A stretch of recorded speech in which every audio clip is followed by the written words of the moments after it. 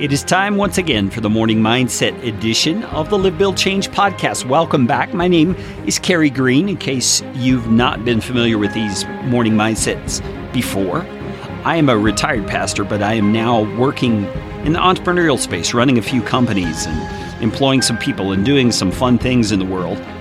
But I still have a great heart, a great desire to see God's people, those who have committed their lives to Jesus Christ, to be vibrant in their faith. Not just a said faith, but an active faith. And so that's why I record these morning mindsets. They're to help you and to help me start out the day with a mind that is aligned with God's truth. And we've been talking in the past few episodes about the issue of wisdom, asking God for the wisdom that He promises He will give. You know, if God's going to promise something, I definitely want to take advantage of it. I want to avail myself of the resource the God of the universe is giving me. And wisdom is one of those powerful things He gives to His people. And we've been looking at Proverbs chapter 4 to kind of get our minds around the benefit it is to have wisdom in your life. And I'm looking at verse 11 here. And the writer, Solomon, says, I instruct you in the way of wisdom and lead you along straight paths. You see, he's making this word picture of life being like a path and how it can wind back and forth here and there behind rocks, among trees, into dangerous places. But he says, I lead you through wisdom onto straight paths because I'm telling you wise things. That's the nature of a proverb. A proverb guides us into thinking wisely about things. Solomon goes on in verse 12, and he continues talking about life as a journey. He says, when you walk, your steps will not be hampered. When you run, you will not stumble. So he's saying wisdom enables us to navigate life well so that we're not tripped up.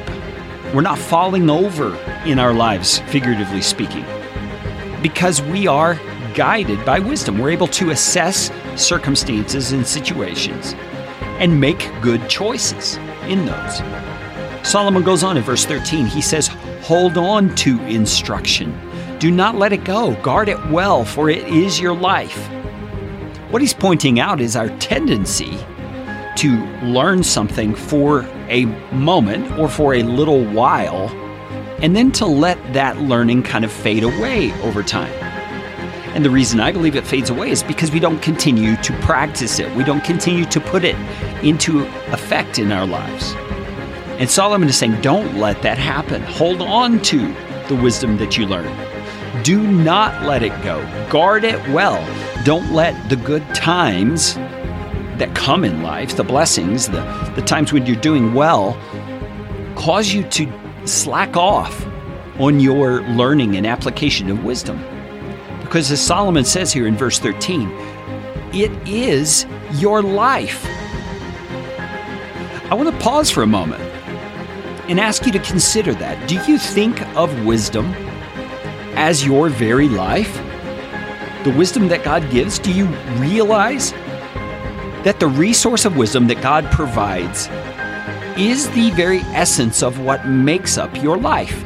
The decisions you make that flow out of wisdom or out of a lack of wisdom or foolishness, we might say, are what make up your life, aren't they? Your life will take on the flavor of the kinds of decisions you make. So remember today, you have God's wisdom available, so ask Him for it and expect that He is giving it to you.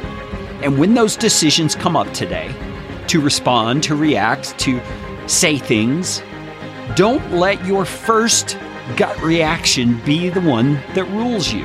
Stop, think, let God's wisdom come online so that you can make decisions that set your life on the right path.